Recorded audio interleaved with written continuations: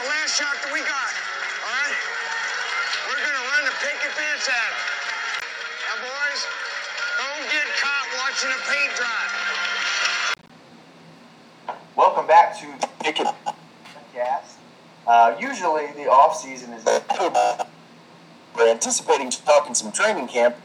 However, there have been some pretty exciting news stories this past week in the NBA, so we wanted to hop on and really have some really fun discussions on that.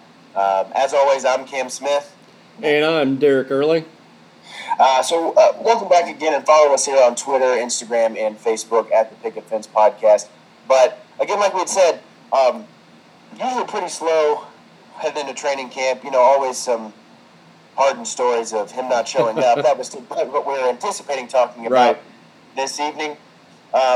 So this is going to be so we're going to have just our four quarters, but we're going to have an adjustment to some NBA four quarters today. 12 minutes talking about the big trades that have happened in the past week, the ramifications of those, and how this shifts the dynamic in the NBA. Before that, we're going to get warmed up in some shoot around. Derik, how's it going, man? Good, man. How are you? How's the school year going? Going pretty well. We're 1 week out of fall break. How about you guys? Yeah, same. We've got the next 3 days, and then we've got fall break next week coming up. So I think we're looking forward to it. The kids are most certainly looking forward to it, as it's glaringly obvious at this point in the 9 weeks. But getting ready to wrap up the first 9 weeks, first quarter's out of the way. Always feels like first semester flies, and then kind of feels like second semester kind of feels like 3 semesters in itself. But, we're getting there. And looking forward to post-fall break, because that's really getting into ball season. We're getting a lot of our football players and cross-country runners and tennis players back, and we'll be in the gym in less than a month, getting started with practice, which is pretty exciting. We get high school ball started here in the next calendar month. I think this is what do we have, just the last weekend without NBA basketball until June here. So we've got, some NBA preseason stuff starting this week, and then we've got college that their practices have already started. So we'll have first part of November, the exhibition games going on, and some of those early season games and tournaments. So this is getting into the fun part of the year here. Absolutely. We'll be busy on the podcast with a lot of those news stories, high school, college, and NBA. We'll have too many stories to keep hold of. But before we get started, I wanted to shout out this coaches clinic that I went to this weekend. So I went to Feel for the Game in Bloomington, hosted by Heath Howington, head coach at Evansville Memorial, Nate Cagney of Whiteland, and Jeremy Roush, who has stepped away from coaching but now runs a business called Flow Hoop, and he puts on a lot of different basketball-related events and does some really good job, a lot of good outreach from those 3 guys. And it was this really, really interesting clinic because it's different than what I've normally been to. Typically, you go to the clinic and they have a few keynote speakers, you're taking notes, maybe there's some Q&A afterwards. Thursday night, we had what was called the Next Wave, and so there were a lot of assistant coaches there, and there was some Q&A on, getting your resume together. What's it going to look like when you're applying for those good jobs? Some great tips for young assistant coaches. I found it super beneficial. I'd never done anything quite like that before. So some great tips from those guys. Friday was a round table. So we have all these great coaches. And some guys, friends of the podcast, Josh Thompson from Bar was there, Ryan Miller from Providence, and then some other coaches from around the state. But there was some that we got a little bit more. And rather than it just being keynote speaker after keynote speaker, they're all sitting around the table with other head coaches, other assistants, and they're just taking on topic after topic, question after question, and just kind of bouncing them off of each other. They called it the think tank. And so just all these ideas bouncing around from these great basketball minds. I couldn't stop, writing stuff down. I was, filling up my notepad listening to these guys. It was just unbelievable, and they're giving some X's and O things, some culture and program building things, how they approach different situations, what their fall looks like, what their spring looks like, and it was about as educational of a one day in basketball as I've maybe ever had. Just listening to all these guys and covering so many different topics. I think that's what was amazing about it. Is it's not just we're going to talk about offense and defense, or we're just going to talk about one thing. We covered 10 different things. And it was just nonstop, gold nugget after gold nugget. Really beneficial. I can't wait to share the notes with you on it. But I wanted to shout out those guys, Heath Howington, Nate Cagney, Jeremy Roush, they just were, gracious enough to allow us to come and be a part of that, and gracious enough to put it all together, and it was just so beneficial. So I just want to say thank you to those guys. And I would be remiss if I didn't, on our Picket Fence Indiana podcast here, talk about going to the IU practice on Saturday, which was pretty awesome. So Coach Woodson hosted an open practice on Saturday, 10 a.m. Very excited. Got to go down on the floor and meet Coach Woodson. Super nice guy. And, man, he is really running some tough practices. I think Hoosier fans would be excited to know how tough he is on those guys and how he's got just such a high standard. And I'm hoping to see that team. I know they lost a lot, but I'm hoping to see them, bounce back with it. But, right. Man, it's really fun to just be in Assembly Hall and just watch that stuff happen. I mean, it was great. But other than that, it was just a fantastic weekend of basketball. There hasn't been much basketball since the end of June, and just being around it for 3 straight days, I'm just anxious for basketball season to start now. Well, I don't want to sit here and have a conversation and have you, talk about all the great coaches you got to hear and the nuggets you took away from them. It sounded like, in you and I talking, you managed to give them a little bit of some knowledge, and you shared a pretty good little golden nugget with the coaches while you were there too. So can you talk on a little bit about what you presented and some of the things that you were able to discuss coming from the Corden Central Panthers and the ever-growing brain of Cam Smith? Well, I don't necessarily if I would call it maybe the ever-growing brain, but maybe the ever-growing or too long of some presentations. So I don't know if the correct term would be maybe out-kicking the coverage, but maybe a little bit of that. I think I maybe overstepped in terms of my length and boundaries on my time limit. But they asked the assistant coaches on Thursday night at the Next Wave to present a small 5 to 10 minute presentation on a topic of your choice. They said anything that you feel passionately about. I took that to heart. So there were about 10 presenters. Okay. And they all presented some really great X's and O's dynamic. I mean, I took notes from all of these guys, some great assistants from around the state. Yeah. With some really great X's and O's talking. I presented a little bit of some of the analytics we do at Corden Central, which is something that last year we were, I wouldn't say experimenting with, but we actually really went pretty deep into it, based a lot of our offensive and defensive approach on self-analyzing and analyzing our opponents. And so we gave I gave a presentation on that I think probably exceeded the time limit and constraints that were given. It's okay. If it's good information, you're allowed to exceed time limits. No, they didn't say you couldn't. They said 5 to 10. It didn't say that 10 was the limit. So really, maybe that needs to be, on paper next time. But I think it went over pretty well. I think it may have something that I definitely think maybe is new. I don't think it's looked at as much in high school basketball. I mean, we're hearing a lot about the rise of analytics in pro sports and college sports, and that's not just, hey, we take more threes than twos. Analyzing your approach to the game, the scouting and the way that you are balancing your offensive and defense, and doing that in the most efficient form. And so that was basically the premise of it, how to self-analyze and make yourself the most efficient version of yourself, and how you can do that with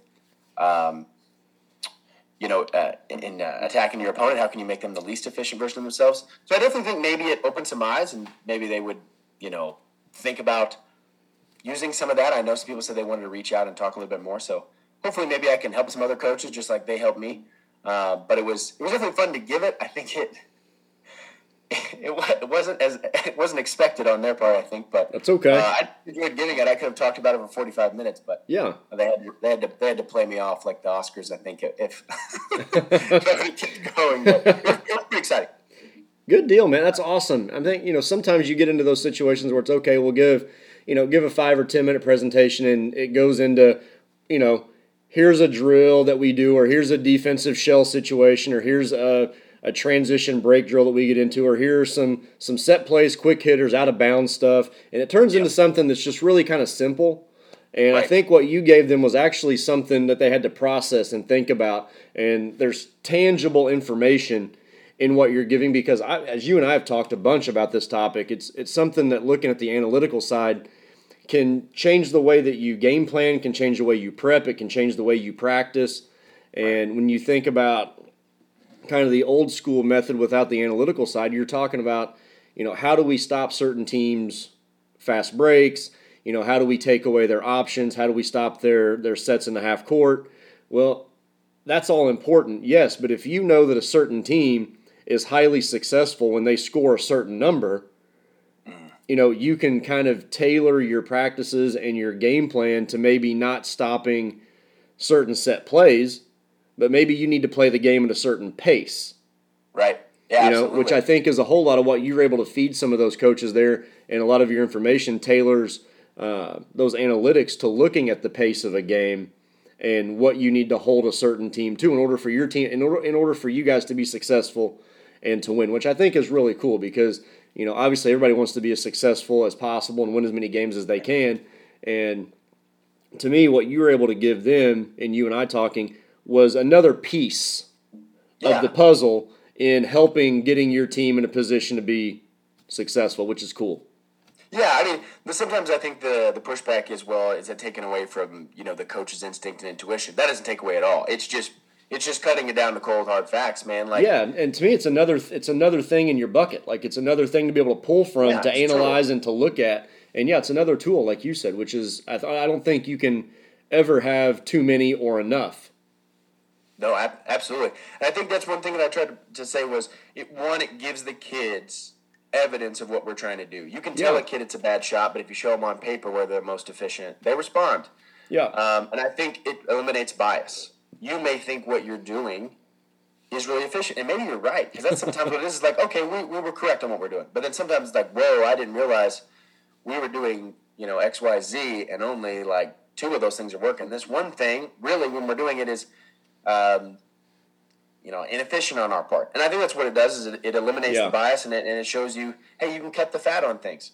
And I think that was the goal of it. And I was a little nervous about presenting it, but there was great response and great support from these guys that they were really like, you felt really comfortable in that environment. To be around other head coaches who are successful. I mean, Coach Howington at Memorial, he was J.R. Holmes' assistant. And I'm like, what am I going to tell this guy that he's never heard before? He's been with the best of the best. And I think some of these other coaches there have been in similar positions like that. And some of them, I believe we had a couple that were there with Holmes, if what I remember. But these guys have been around the block, and so I was a little worried about it. And they offered fantastic things, and I could have lived all day. But that's kind of what I wanted to offer, too, is maybe another way to look at something, just a tool to make you more efficient. Not telling anyone they were approaching anything incorrectly, because that's never the case. Certainly, learning from J.R. Holmes, I think you're probably going to learn all the right ways. But what I wanted to just show is, and like you said, an extra tool. So, but it was a great experience, and those guys were fantastic, and you couldn't have a more supportive environment of all these different coaches. There was no animosity. There was nothing but sharing and teaching and learning. And go back when they do it next year, because it is absolutely fantastic. So their feel for the game, they have a subscription. You can get stuff on emails. They have a website, feel for the game, and they've got all these great coaches. Some of the coaches that we've talked to and interview on here, put up presentations on there. They have all these different power timeouts and videos that you can go and learn from some of the best coaches around the state. It's Feel for the Game. I think it's feelforthegame.com and Flow Hoop. They've got just these awesome courses for coaches and youth programs and clinics. It's for coaches from, junior high to high school to college. It's as good a resource as there is for high school basketball coaches in the state of Indiana, and I highly, highly recommend it to our listeners. When we come back, we're going to have an NBA level 4 quarters, a little different than usual, Derek. But we're going to discuss these big-time trades. Have to, yep.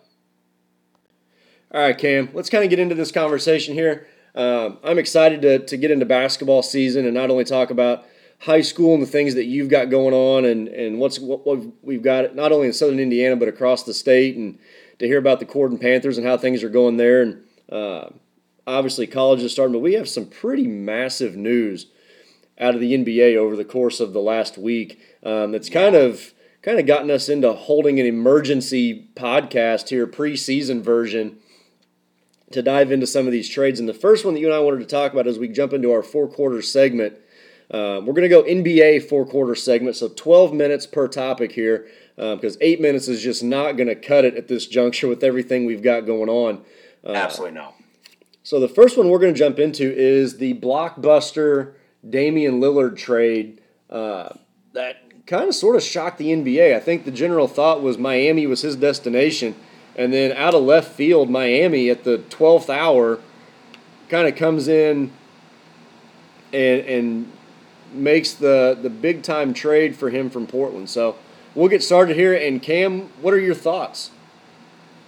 So first of all, the notification, I've got, Twitter notifications on with Woj and Chams and those guys. Whenever there's a trade or any small free agent pickup, I get the notification on it, And it was right at the end of our school day. We're taking our students, to get on the bus, to go home.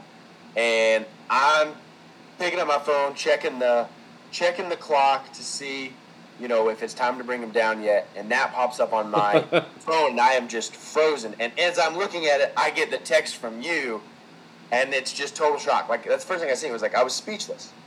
I did not expect that. There was so much Heat talk, and then there was Toronto, coming in maybe, you know what I'm saying? Like, there was a little bit of some rumors on that, and, there was all this, Philly's going to swoop in and get him, and no one expects that to happen. But it was almost like it seemed like a done deal. It was Miami or nothing. But for it to be Milwaukee was pure shock. Like, I don't know. I didn't expect it, and now that's probably one of the most exciting trades we've had in several years. Yeah, especially with the quality of player that Dame is. You don't really see a guy like that get moved that often. And I thought it was interesting, too, because the speculation obviously was going to be that it was going to take a third team to make this trade happen. And I think probably what you saw early on with the talk about Miami was teams across the league not necessarily wanting to help Miami. And I thought it was interesting, as surprising as it was to you, it was to me to see that Milwaukee was the team that brought him in and that the Suns were the team that helped facilitate and close the trade out. That's what I thought was really interesting, too, was I think maybe there was just some Miami resentment, but for you to then throw a huge tool to Milwaukee, where it's not like, hey, they snagged, it's not like they traded for, Anthony Simons from Portland, who's a nice player, but for them to snag Lillard, who, has been essentially for the past decade second best point guard in basketball. I mean, I think it's you can argue, but I mean, behind Curry, he's been the guy that everyone's like, oh, if he was in a different situation, he's being thrown with the guy that's in discussion as the, a top 2 player in the game right now. And then you throw Lillard in the mix, and this is a dynamic that I'm super excited to see. I don't know. It took me a minute before I could really respond, because the response was, as always when there's a big trade, oh, well, that's automatic championship. You know what I mean? Like, that's what everyone just thinks. I have some different thoughts now, but I want to run down here the moving pieces here, what we got on, I think it was Thursday last week, at around 3 o'clock, I think was when it was released there. So the Bucks obviously received Damian Lillard via the Portland Trailblazers. The Trailblazers received DeAndre Ayton, Toumani Camara, Jrue Holiday, a 2029 first-round pick, and 2 first-round pick swaps from the Bucks. And the Suns received Grayson Allen, Keon Johnson, Nasir Little, and Yusef Nurkic. So a very big trade with some big names being thrown around, especially DeAndre Ayton leaving Phoenix. But I think that was what was interesting, too. Like you just said, it wasn't just that it was a 3-team trade. It wasn't just that it went to a powerhouse team in the NBA right now. Phoenix kind of really helped push the building. Yeah. And it was a team that lost to Milwaukee in the finals, and a team that is trying to contend themselves, and they got some nice pieces back, but they put one of the best guns in basketball on their, cross-conference rival. Right. Yeah, and maybe that was their thought, too, was, maybe they felt like maybe they'd help clear the path a little bit in the Western Conference. Not that Portland was probably going to be competing as a Western Conference Finals contender there, but I also think that Phoenix had a pretty strong desire to get off of DeAndre Ayton and move him. There was the conversation last year that the trade was going to happen with the Pacers, and the trade was basically a done deal until Phoenix decided to match the offer. And that was happening late there in February, right before the trade deadline, And so it seemed like DeAndre Ayton was the piece that Phoenix was very willing to move, and for all intents and purposes probably wanted to. And with their addition of Bradley Beal over this summer, kind of making their team a pretty substantial three-headed monster in Phoenix, they don't need a big man who can score. And I think bringing in Jusuf Nurkic there from Portland gives them the defensive kind of backstop of the defense, a guy who's pretty hard-nosed, pretty tough player, will rebound, do a little bit of the dirty work, and doesn't have to be counted on to score a whole lot, so it opens up some options more for guys like Beal, Booker, and Durant offensively, and gives them probably a little bit more freedom. But still, I'm like you. I'm surprised that a team like Phoenix, that's going to be a contender in the Western Conference, was willing to help move Damian Lillard to a team that was already a legitimate contender in the Eastern Conference, and only further solidify their spot as a team that's not only going to be in conversations of winning the Eastern Conference, but now is a legitimate conversation piece as far as winning the NBA title. Yeah, absolutely. I mean, they became the favorites right after that trade. I know, like, all the the odds shift and everything. I'm not a gambler, but I pay attention when those odds shift, and they became the immediate favorite, and that was the talk. So the question here is, and I have my thoughts on it. I want to know you. What do you think about? And we've had a week or so to sit on this. What do you think about it? Do you think they're the odds-on favorite? Do you think it's a lock, or do you have second thoughts on it? I know we're going to talk about this in the next 12-minute segment. My feelings changed the minute Jrue Holiday got traded to Boston. I do like the fact that Lillard gets to go play with someone like Giannis, and I like the fact that Giannis is going to get to play with someone like Lillard. Now, I don't know what that means for them offensively. Of course, it's a good problem to have when you have two players of that caliber. I do think it takes quite a bit of the load off of Giannis as far as his responsibility. And then now you go from Chris Middleton being the second best player to Chris Middleton being your third best player. You're in a really good position. And you've still got, Brook Lopez in the mix, and you still have a lineup that is going to be very, very talented. And you're talking about Middleton as your third best player. I feel like you're in a really good spot. That being said, Damian Lillard is 33 years old.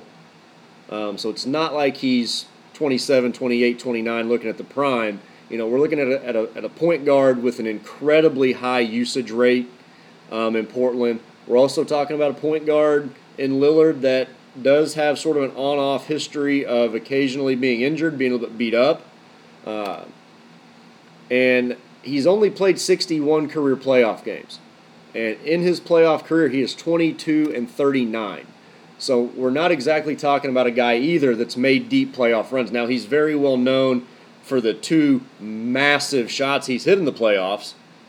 Yeah. Series walk-off enders. So he does have a flair for being clutch, a flair for the dramatics, and he certainly has a clutch gene unlike anybody else in the NBA.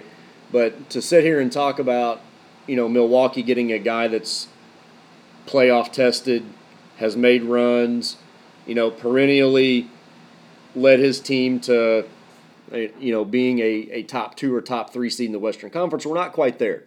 So I'm curious to see this season what it looks like when there is legitimate pressure on Damian Lillard and Giannis together, and how that plays out. If they can answer the bell, or if it's going to take time, like we saw it take time in Miami with LeBron and D Wade and Chris Bosh. Yeah, absolutely. I think it definitely changes the dynamic. I know a couple of years ago when they had Malcolm Brogdon as the point guard, they were at the highest level in terms of offensive efficiency. So I think in terms of offense, it gives them a brand new dynamic. Everything goes through Giannis. He's pushing, and he creates a ton of three-point shots off of his drives. Even Brook Lopez now, transitioned to being that shooter to play off of Giannis. To have someone like Lillard be that threat off the ball is unbelievable. But I also think it adds the pick and roll dynamic. to have a real guy that can come off of the pick and roll. I mean, Chris Middleton's nice, but he's not the same kind of creator. To have him with Giannis, I think would be very, very interesting. I would like to see them explore that. So I think it adds an offensive dynamic that I'm very interested to see, because I think it's going to be exciting and explosive and just adds more of that shooting to that lineup. This is the best defensive team that Lillard's ever been a part of. They were 4th in defensive rating last year in Milwaukee. But I also think that changes the defensive dynamic, because you have Lopez and Giannis protecting the rim, but then you have an absolutely lockdown defender on the perimeter in Jrue Holiday, and maybe the best defensive guard. I mean, he's maybe a 2, maybe a 1, but the best that you have really in the league. And Lillard is not that guy. Right. I think when you're weighing things, people would probably take what Lillard can bring, but it's like you said. He's older. He isn't the defender that Jrue is. He is explosive. I mean, this guy's thrown down 60-point games. Like, it's going to look good. There's going to be some times this year where Giannis and Lillard look really good. In the playoffs, what does it look like? Is he a liability? Can you attack him? You couldn't attack the Bucks lineup when they were healthy. There was no defensive liabilities out there. 0. You can with Lillard. Can you hide him? Is there enough defense that you can hide? I don't know. That's my question. My question is, what does playoff basketball look like when you have someone that could potentially be a defensive liability? What they're going to look like in the regular season is probably going to be fast and very, very fun. They're swinging for the fence. They want more titles in Milwaukee. They want more titles for Giannis. They last year, I think they have an opportunity that they feel like they missed. But I think what's really exciting will be what they're going to do in the regular season. My question really comes from what they're going to do on defense in a playoff scenario. Yeah, 100%. So that's our buzzer there for quarter one. Got a couple extra minutes there, but I think that's a topic that's pretty worthy of that. I would like quarter two now. We're going to start it off and go to the flip side, and we mentioned this player, and you brought up this team. I want to talk the Celtics and their big trade. I'm going to start the clock for quarter two, 12 minutes on the clock. The other exciting trade that's not as as highlighted as the Lillard trade, and probably reasonably so, but maybe the more interesting and more dynamic trade with Jrue Holiday going to Boston immediately after he was traded to Portland. I'm going to let you kick this one off. Yeah, and I think, like you said, it's not certainly been as highly touted or as newsworthy as the trade involving Damian Lillard going to Milwaukee. But Jrue Holiday being a piece of this trade, who was, like you said, a focal point of that Milwaukee Bucks team, kind of was the cornerstone of their defense. He kind of set the tone as the lead guard defensively. And moving him to Portland initially, and then Portland moving him to Boston, quietly, this is a really good move for Boston. And like you and I have talked about a bunch, never underestimate Brad Stevens.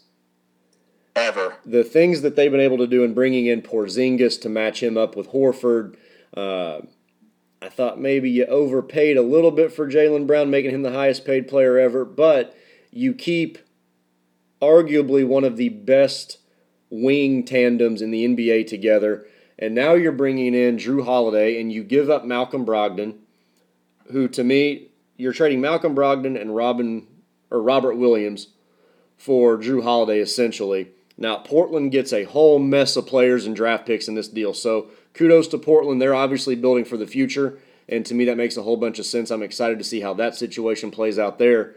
Gosh, think about a guy like Scoot Henderson who has a chance now to really lead a team. That's going to be fun. But very fun. Looking at Boston, bringing in a veteran champion point guard like Jrue Holiday, who's not going to be counted on or relied upon to go and get 20 points a night, but he's going to be relied upon a lot in that Rajon Rondo role, going back to the early 2000s Boston Celtics, of just manning the point, running the offense, distributing the basketball, and guarding the other team's best wing player. That's going to take a ton of pressure off Jason Tatum and Jaylen Brown on the defensive end of the floor to free them up offensively. You mix that in with Porzingis at a stretch 4 spot, who's like 7'12". I don't know defensively how teams, and even talking about Milwaukee, how do teams defensively match up with Boston now? Like you said, the betting favorite, it's a split. It's 50-50. It's even money. I think they're both plus 380 at this point in Vegas to win to win the NBA title, Milwaukee and Boston. So that's going to be fun to play out. I think, injuries obviously can play a role in the season. But Boston, to me, got better by bringing in Jrue Holiday, too. So it's going to be fun to watch that team as well as Milwaukee. Where are you at? Yeah, absolutely. So we were mentioning Jrue Holiday and his impact. He was, again, a piece that it was almost shocking that Portland got him, and it was like, oh, man, that seems like a weird move for a rebuilding team. But then the rumors were immediate within the hour that there were teams jumping on him. Philly wanted some of it.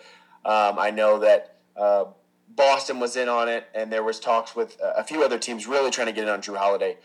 Jrue Holiday, it's not just the eye test that he's, an elite defender. He had the second highest defensive rating among NBA guards last season. He was below DeAnthony Melton, and DeAnthony Melton was not a starter for the Philadelphia 76ers. So you're talking about the highest-rated defender starting guard in the NBA. These are, he's playing starters minutes, and he's really, really an elite defender, and everything shows that. We were mentioning Milwaukee being the fourth highest defensive rated team in basketball, and above them at number 3 was the Boston Celtics. So you already had elite defense in Boston. Like you just said, Jason Tatum and Jaylen Brown were getting those assignments every night, defending guys. Malcolm Brogdon, who's a very nice defender as well, Derek White, but now you're talking about the best defensive guard, and Jaylen Brown and Jason Tatum are guarding your second and third options. Yeah. You've got guys like Horford still protecting the rim, and I know that he's aging. He seems to not be aging as quickly as what you'd expect him to. And you've got a lot of pieces on their bench. I know they lost a few defenders. They lost guys like Grant Williams to the Dallas Mavericks, but you're replacing him with the best in the business. I mean, truly you are. I'm curious to see how they use Porzingis, if he's in that Robert Williams role. He's down there blocking shots and chasing drivers like Rob Williams was. And if all things being healthy, the past 2 seasons, people have been talking about how revolutionary that Boston's defense was. 2 seasons ago, with Ime Udoka, they were elite. They were smothering teams on defense. They looked like they could be that again. They lost Marcus Smart, and there was like, oh, what are they going to do now without Marcus? He was a big catalyst of that defense. They probably just got the best possible replacement. I mean, legitimately, and a guy that's more consistent on offense. Yeah. They replaced Marcus Smart, who was an amazing defender, defensive player of the year 2 years ago. And, Marcus is inconsistent on offense, and he does take some bad shots. Now you've got a guy who's very willing to play off the ball, played with Giannis, very willing to be that spot-up guy, and now he's gonna pick up your best guard every night in a very guard-dominant league. I know how cool Milwaukee looks with Lillard. And to be honest, I'm excited about it. I mean, I'm excited to watch Lillard in Milwaukee. I think it's going to be as fun as anything we've seen. But Boston looks for real. And this is a team that goes to the Eastern Conference Finals all the time anyway. Yeah, and I think initially out of the gate right now, I would rank Boston incrementally above Milwaukee, and for this reason. Boston brought in a point guard that has won a championship. Yep. And I think that's going to make a world of difference because Lillard is going to have to figure out. You got 1A and 1B in Milwaukee with Lillard and Giannis. So they're going to have to figure out that dynamic. You have Jrue Holiday coming in, like you and I have said, arguably the best defender in basketball as a guard. You're bringing this guy into a team that's already been established but hasn't yet won the big one. You're bringing in a point guard that is going to be willing to distribute the basketball, play off the ball, let Tatum and Brown see who's going to go for 30 or 40. Holiday's going to be willing to give you 15 or 16. He's going to play defense on their team's best player. I think he fits in faster in Boston, is why I say that. And to me, I think Boston made the right move in moving the pieces they did in Williams and Brogdon. Brogdon was already kind of out in left field talking about wanting a trade, wanting to be moved, wanting to go somewhere else. He did the same thing in Indiana when he was with the Pacers. So that kind of seems to be his thing. And Robert Williams was a guy that was off and on injured. And he was elite defensively, but he was there. You wouldn't see him. He was elite defensively, but he was hard to count on. And to me, I would put Boston just a shade above Milwaukee, only because of the Jrue Holiday championship factor. I agree, and I think what you said was that he fits immediately. Boston last year was the second best offense in basketball and the third best defense. You replace Marcus Smart, who is older, who was fantastic. There's nothing against Marcus Smart. I love that guy. Absolutely. But you're replacing, and it's like, okay, the best possible defensive replacement, and he's a better offensive replacement. I know you lost there's some pieces that aren't here. Grant Williams, Robert Williams, a couple of guys that were big parts of their team. But that starting five, you're keeping Derek White, who was huge for them in the playoffs. Yep. He was huge for them. And one of the best games, that tip-in, I know we talked about that when it happened months ago, but it's still awesome, and it's not talked about enough as one of the most, maybe the best play of the playoffs. But you replace Marcus Smart with a maybe more natural offensive guard with the ball, a much better shooter. He's going to do everything Marcus did on defense and then some, and now you're throwing in a guy that's an elite-level shooter. That looks scary. The Lillard-Giannis combo is sexier. It looks cooler on media day at training camp when those guys are standing side by side. Oh, yeah, 100%. But that Boston group looks like a championship team, and they have for the past several years. Now it's like that clip where they always show Thanos dropping that last Infinity Stone into the gauntlet. Brad Stevens just dropped his last one in there, and he's got everything now, I think. They're super exciting. I think that the Eastern Conference, the power has shifted, I think, with these two moves. The West has always been the conference that's just been a little more loaded. Yeah. It's been deeper. There's teams in the West that you think, hey, if they were in the East, they'd be in the playoffs, and that may still be the case. But in terms of being top-heavy, with Lillard and Milwaukee, and they were the best team in the East last year anyway. They had the best record. Yep. Adding someone like that, with Boston being that elite on offense and defense, to throw what they just threw into the mix there. I think there's a huge power dynamic that shifted there, and we're going to talk about this in a little bit, but I agree with you. There's definitely some excitement with Milwaukee. I love what they did with Milwaukee. It's the most exciting move we've seen in a couple of years, that especially because it wasn't anticipated. What Boston did, I think, is truly throw down the gauntlet in that we are going to take the East. We don't care if you have Lillard. We were already a contender. Miami got lucky. I think that's what Milwaukee and Boston are trying to prove too. I think Miami is a good team, and they snuck in. And I think now it's Boston's to prove a point that, okay, we've messed around long enough. We're going all in. And it looks like that. And that team looks like – I would not be surprised if they're the best offensive and defensive team. In terms of rating-wise, I would not be surprised at all. After seeing this, I'm just excited to see what it looks like. I just want to see some basketball games. But they just look like the most exciting and the most complete team that we have in the NBA right now. Well, and to your point, I'm going to say this, and I want to get your thoughts before we wrap up the segment on the second quarter here. For the first time in a long time, we're talking about the best teams in the NBA possibly being in the Eastern Conference. Yes. I still would say, to your point, I think you're right. I think the Western Conference is a deeper conference. I think when we look at talent, we look at teams, we could probably have conversations about 9 or 10 teams in the Western Conference that should be in the playoffs. We know we got the play-in and all that stuff, but there's legit 9 or 10 teams in the Western Conference we could talk about making a real playoff run, and there's probably 4 or 5 in the West that we could have a conversation about being which one of these teams makes the NBA Finals. In the Eastern Conference, that power dynamic has completely shifted to Boston and Milwaukee. Now, how things play out and how things shake out, no one really knows yet. In my mind, I think Boston probably ends up with the best record in the NBA this year.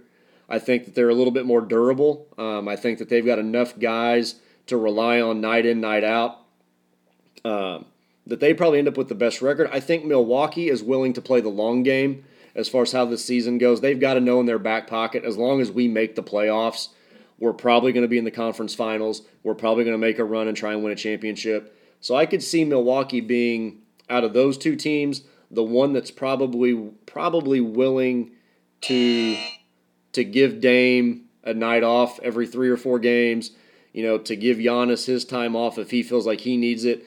If Milwaukee gets to 50 wins, 52 wins, they've got to know in their back pocket. They've got to feel pretty good about that number. That's a playoff number. That's a pretty high seed in the playoffs. I think that they're going to play for that and then let the chips fall once April gets here and the playoffs begin. I agree. And I know that was our buzzer there to end the second quarter, but I think we could go on longer about that, and we can talk about that power dynamic coming up in quarter 4. But as we blow through halftime here, halftime is reserved for sponsorships, which we would love to have that time filled. It's like sponsorships could be you. That could be you. This could be you at our halftime. Investors could be you. Could be you. It's like Ernie Johnson on NBA on TNT. His EJ's Nito stat of the night on NBA on TNT, always sponsored by nobody. Yeah. So halftime currently sponsored by nobody, but hey, this could be you. As we jump into quarter 3, though, we've been talking 2 quarters of just awesome basketball news. We're gonna come to a screeching halt with every basketball fan's 2 least favorite words: James Harden. Let's talk awful basketball off seasons. And we just talked about an amazing power dynamic in Milwaukee and Boston, and now we have the mess that is Philadelphia. And I just want to start by saying this. There's no one who's a bigger Joel Embiid fan than me. And at this point, I just feel sorry for the guy. Before we can talk about Harden, That's true. That's fair. It needs to be said. He starts his career with 2 empty seasons where he is injured. Yep. And he recovers. He not only recovers, he's an MVP. He's a back-to-back scoring title winner. He has overcome all odds to be, deservedly so behind Jokic, considered the best big in the game, and he's probably a top 3, 4, 5 player on everybody's list. And he's endured playoff heartbreak through horrid coaching decisions. A number 1 overall pick that refuses to learn how to shoot the basketball, refuses to play, and forces his way out. Another number 1 overall pick who forgot how to shoot the basketball. and no one talks about that anymore. Forgot how to shoot the basketball and left Philadelphia. And then they trade the other number 1 overall pick for a former MVP who is an absolute locker room cancer. There's no other way to say that. And this isn't news to anyone, but I'm just tired of hearing about it. Like, we shouldn't deal with this guy anymore. And now he's forcing his way out here, and Embiid's watching these Eastern Conference teams just stack and stack and stack. And he's watching the other big in the Western Conference dominate the game of basketball in a way that wins a championship. And he is now again on his next teammate that is now pushing his way out and doesn't want to show up to training camp. So this is year after year. And I think at this point, it needs to just be either something really, really good's happened to Philadelphia, or they give him the respect to send him somewhere else. Because at this point, Embiid deserves to be somewhere else. My Embiid rant is over with. Let's talk my least favorite player in the history of sports. Maybe at this point he is. James Harden, the Alex Rodriguez of the NBA, is now wanting to leave Philadelphia. He refused to show up to training camp. He's supposed to be there tomorrow. That was the news today. James Harden is demanding nothing but the Clippers, trashing Daryl Morey. He wants to leave. Old news, because it happens everywhere. But this is at a disgusting point. Is that how you feel? I feel disgusted. Yeah, and I guess I'll kind of jump into a similar rant here, if you don't mind. I'm going to get on my soapbox as well. Go for it. Going into this summer, I think even getting into the end of last season, you kind of saw this ball get rolling with how this James Harden situation was potentially going to play out. And for me, it's a situation, I'm like you, I'm tired of it.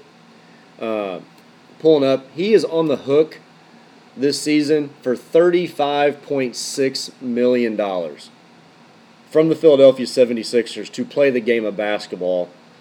And he's in yet another situation and another team he's trying to force his way off of.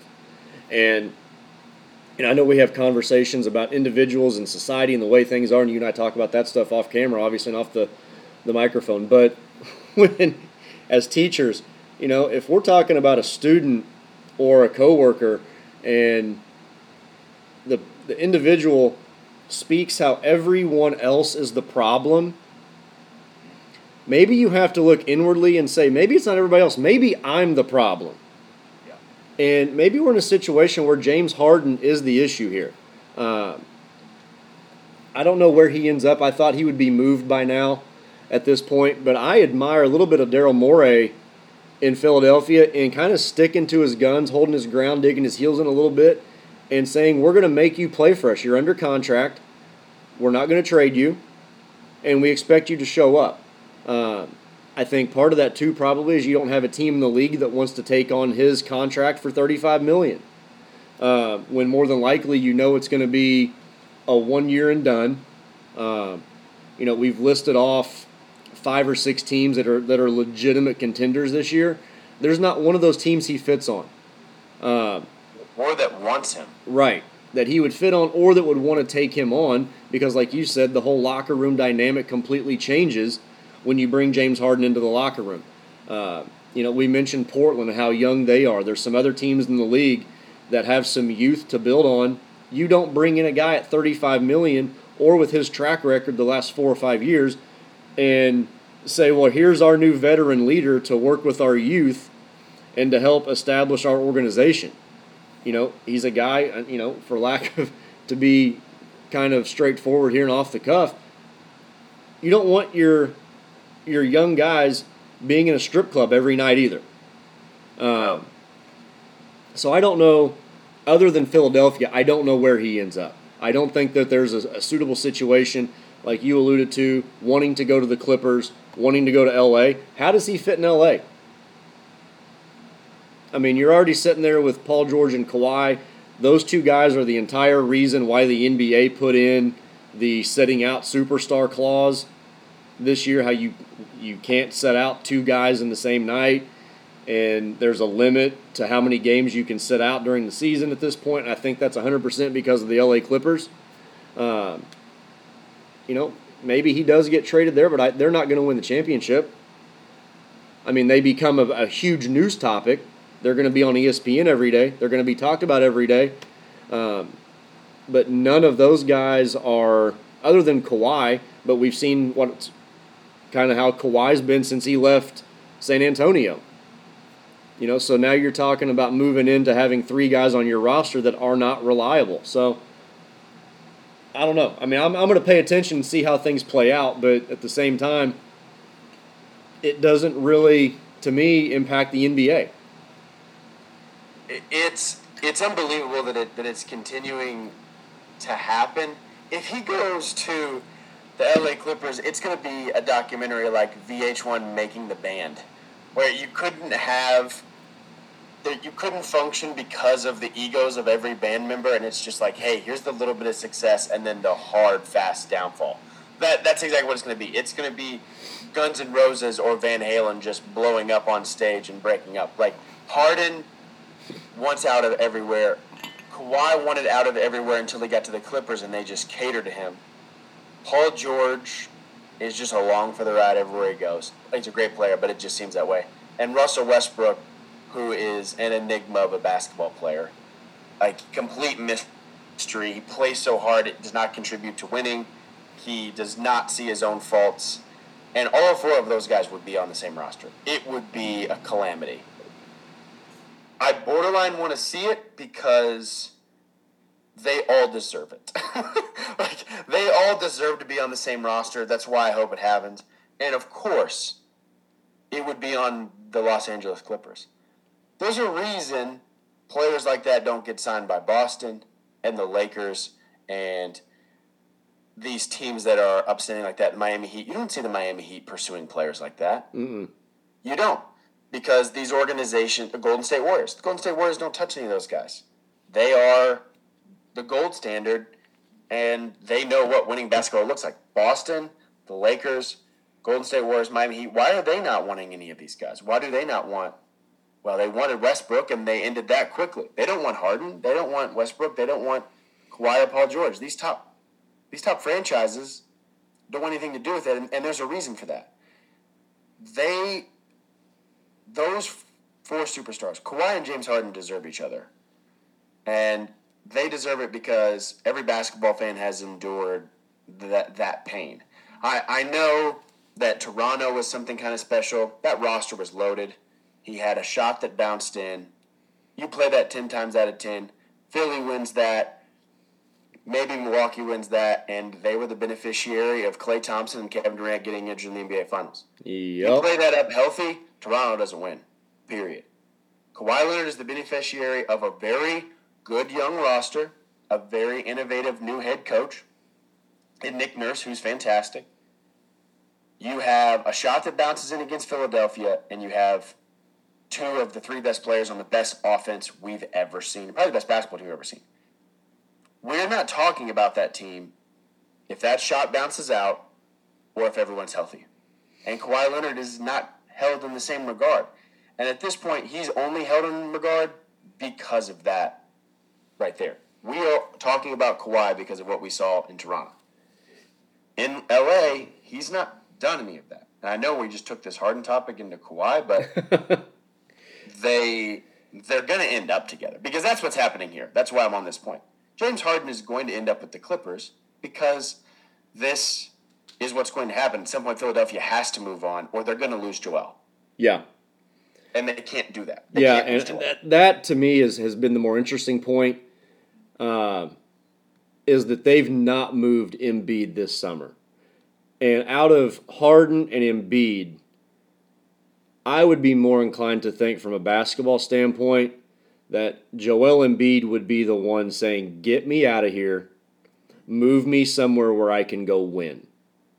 Yeah, is that not a testament to his character, though? He still hasn't, which I think is amazing. He showed up to training camp with a Philadelphia Phillies beanie on, supporting the fact that the Phillies are in the playoffs. He's all Philadelphia, and that's where he wants to be. Yeah. Which is why it's so sad for Philly fans and for someone like Embiid. They're going to lose him because he's going to have to go. If nothing changes, he has to. And the haul for Embiid is huge because that means the Knicks, and to be honest, with Dame going to, here's where I was getting to with that point, but with Dame going to Milwaukee and Jrue Holiday going to Boston and all the Harden situation coming on, there was a lot of pieces that Miami was willing to throw at Portland. Are those pieces that they are now willing to throw at Philadelphia to add Joel Embiid to their roster? Now, it's going to be a little more for Joel than Dame, but they had a lot of things they were ready to throw out there. And if Joel's gone, Philly's in full rebuild mode. I wonder if that's not a thought that's crossing Pat Riley's mind here. The Eastern Conference, Miami's an afterthought, except for Jimmy Butler's hair, which we haven't talked about yet. But that's the only reason Miami's in the news. I feel like there's got to be some thought in Miami's mind. Hey, there's a bad situation in Philly. We got a lot of young pieces we could bring into play with Jimmy and Bam Adebayo here. Yep. And maybe Bam gets moved there, but I don't know. But it's just worth the thought. I think that as our buzzer goes off, I think that with the shift in the other Eastern Conference teams, Philly has to find an option or Embiid's gone, and I feel like Miami has to be thinking about that. Yeah, 100%, because Miami has to stay relevant. Yeah, absolutely. Quarter 4, as we're about to start the clock here, let's talk a little bit of Portland, some Eastern Conference ramifications, and is there pressure on other teams right now in the NBA because of these two big moves? And I'm going to start the clock, and this may put us a little bit into overtime here, Derek, because there's a lot to discuss in this 12 minutes. Let's talk a little bit of Portland. Yeah. Portland got a heck of a haul. I think there's some big-time winners in this. They deal Damian Lillard. They get a lot of young pieces. They get a lot of picks.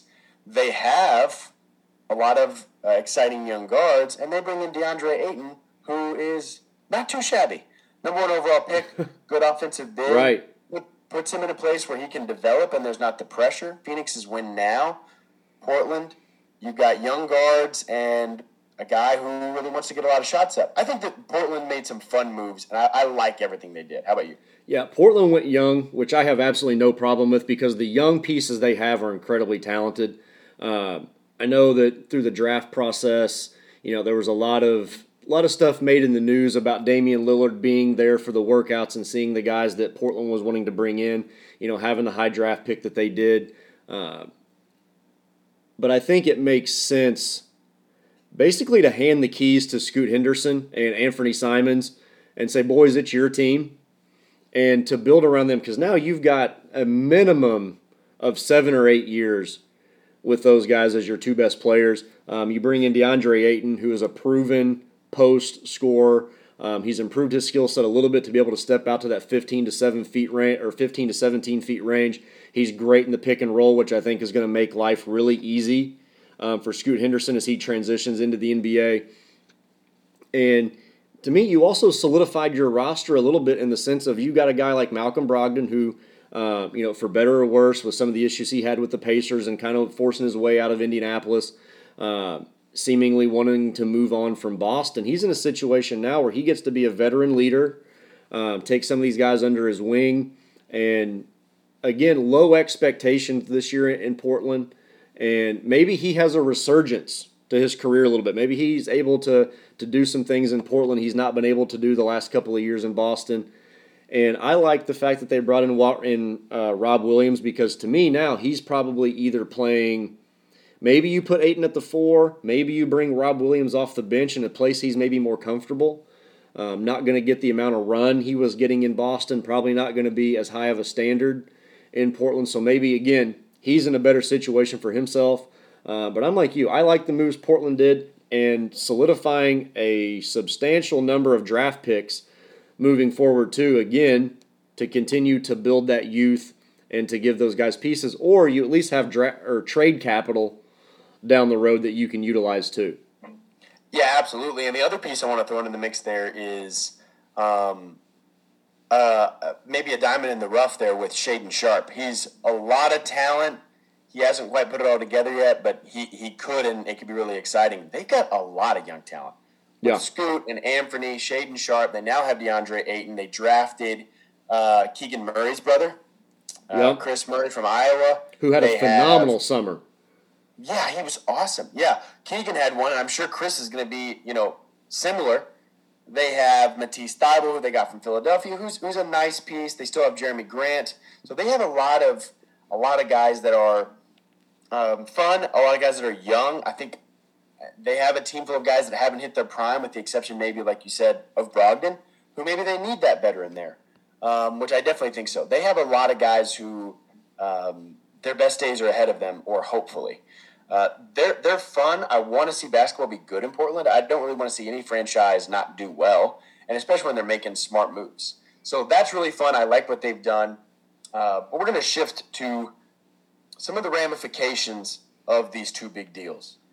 And I'm going to start here. We talked a little bit about the power dynamic shifting to where Milwaukee and Boston are the guys everyone's going to be talking about for the rest of the season. Who does this put pressure on for you? And is anybody going to be, have to put their foot on the gas in terms of decision-making, or are there teams that maybe have sat back too much that need to make a move or really need to prove that they're still contenders because of these moves? Yeah, I think we can probably talk about, 5 or 6 or 7 teams here as far as the organizations that are probably going to feel the most pressure going into this season and for the duration of the season. Milwaukee, to me, has the most pressure.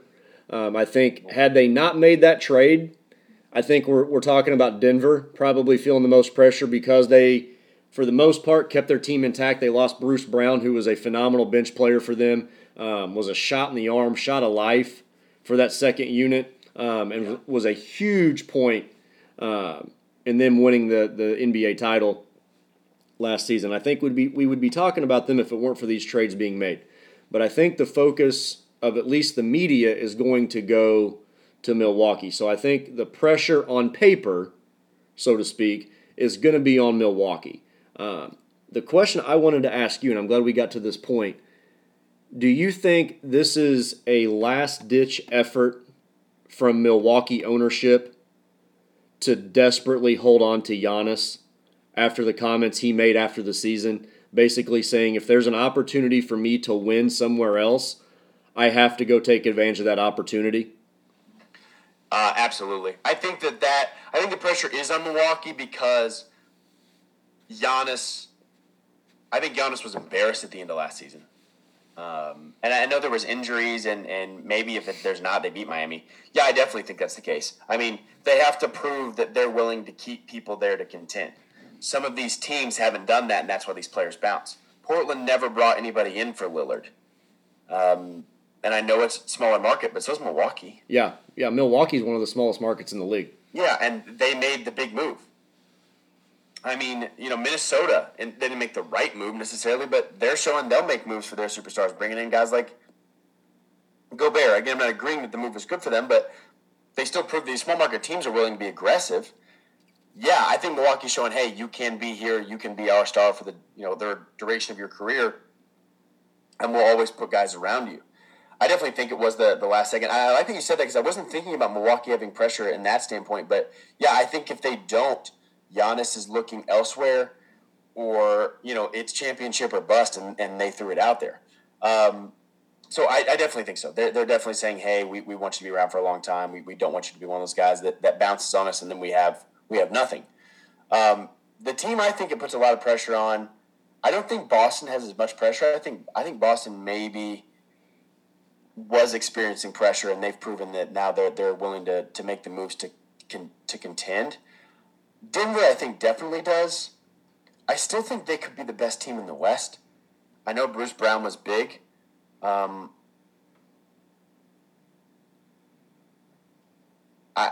still think they'd be the best team in the West, but I think there's some pressure because they didn't add anything. They haven't brought anybody in, and so I think being someone that really likes Denver and what they've done, I don't see them as the favorite right now to win the championship, and they can come out and look just like last year. But I think they may have pressure to repeat, but I also don't know how much pressure there is when you have won a championship. But I think to be that top team, the pressure is definitely on them. The team I'm looking at, and I hate talking about them all the time, is the Los Angeles Lakers. They did add some things, and they were a talk at the beginning of the summer, and now you don't hear anything from them. So I think the two teams really that I'm seeing that have been put on the back burner is Miami, because they were all in to get Dame, and now they have nothing. Or they just have what they had. And Los Angeles, no one's talking about them being contenders. So those two teams, to me, have a lot of pressure. But I agree with you that Milwaukee has it because they could lose Giannis if they don't get it. And they now are saying that they should be the best team. Yeah, and I think here's an interesting point to everything you just said.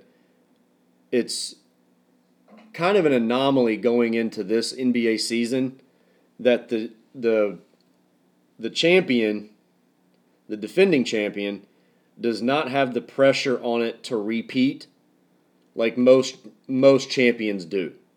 Because now the focus has clearly shifted. I still think we're in a situation where Denver could probably be have the best record in the NBA. I don't think that's out of the question, seeing how talented their roster is despite losing Bruce Brown. They've got enough firepower on that roster with Jokic and Murray and Gordon and those guys, Porter, to certainly make a run and have the best record in the league. I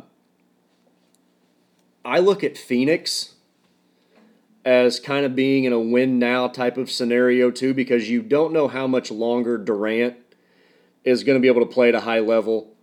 He's certainly on the tail end of his career.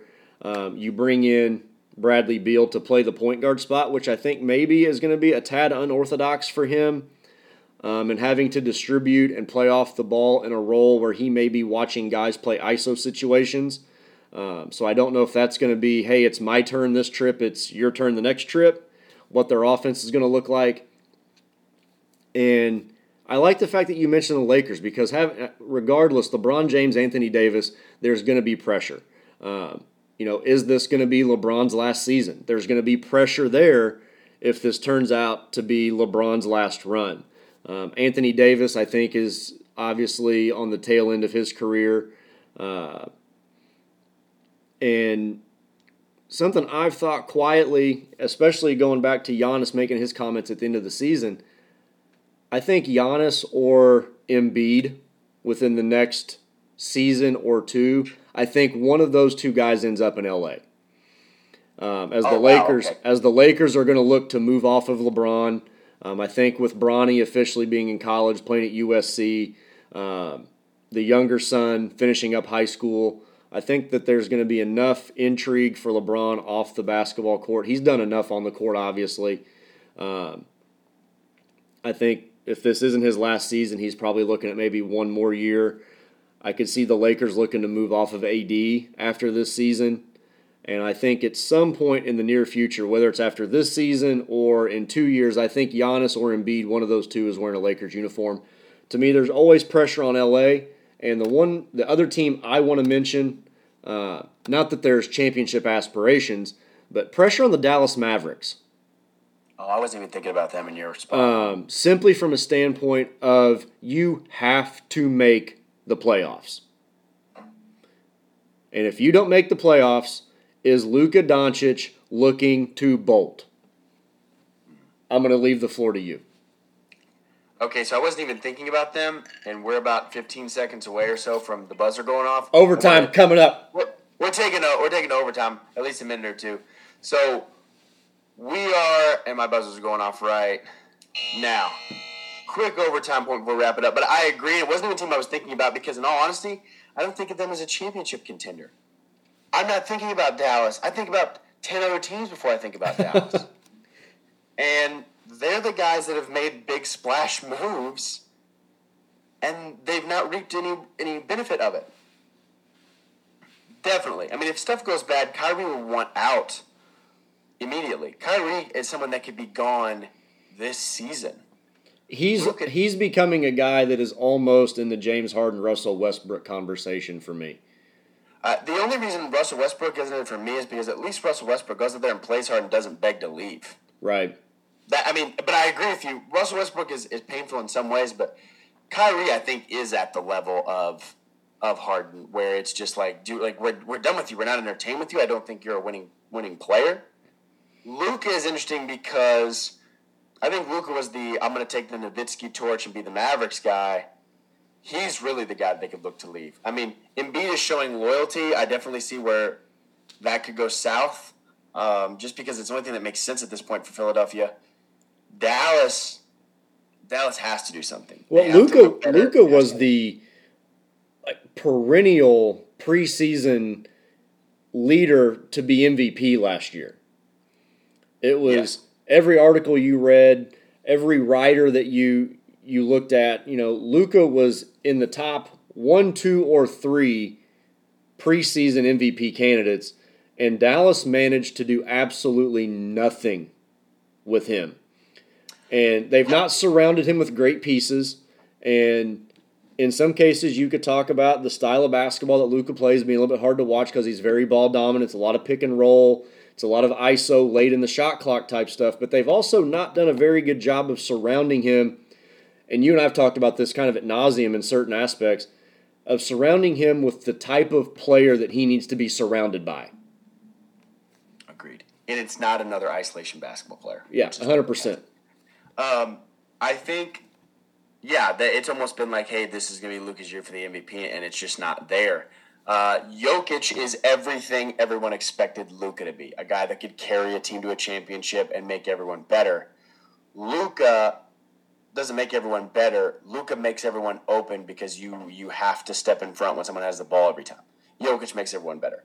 The Mavericks, I think, definitely have the most pressure because they're gonna lose both their superstars, and it's gonna look ugly. I don't want to continue our overtime session too much longer here, but I think this is the biggest power shift that has happened right before the season that I think I've witnessed. Obviously, LeBron going to Miami was big. That was early in the summer. There are 2 last-second moves that have shifted it. This is making it a much better storyline going into the season because now there's not the what if with these teams. There is things have happened, and certain teams have stepped up as the number 1 option. Without belaboring the point, very excited for it. I know you are too. Let us know your thoughts on this. If you can follow us and comment at Picket Fence _pod on Twitter. Find us on Facebook and Instagram. Let us know your thoughts. Did we leave anybody out? Are there players we're not talking about or teams that we're overlooking? Thanks again for joining us. And as always, here on the Picket Fence Podcast, don't get caught watching the paint dry. That was fun. That was a really good conversation. I wasn't even thinking Dallas.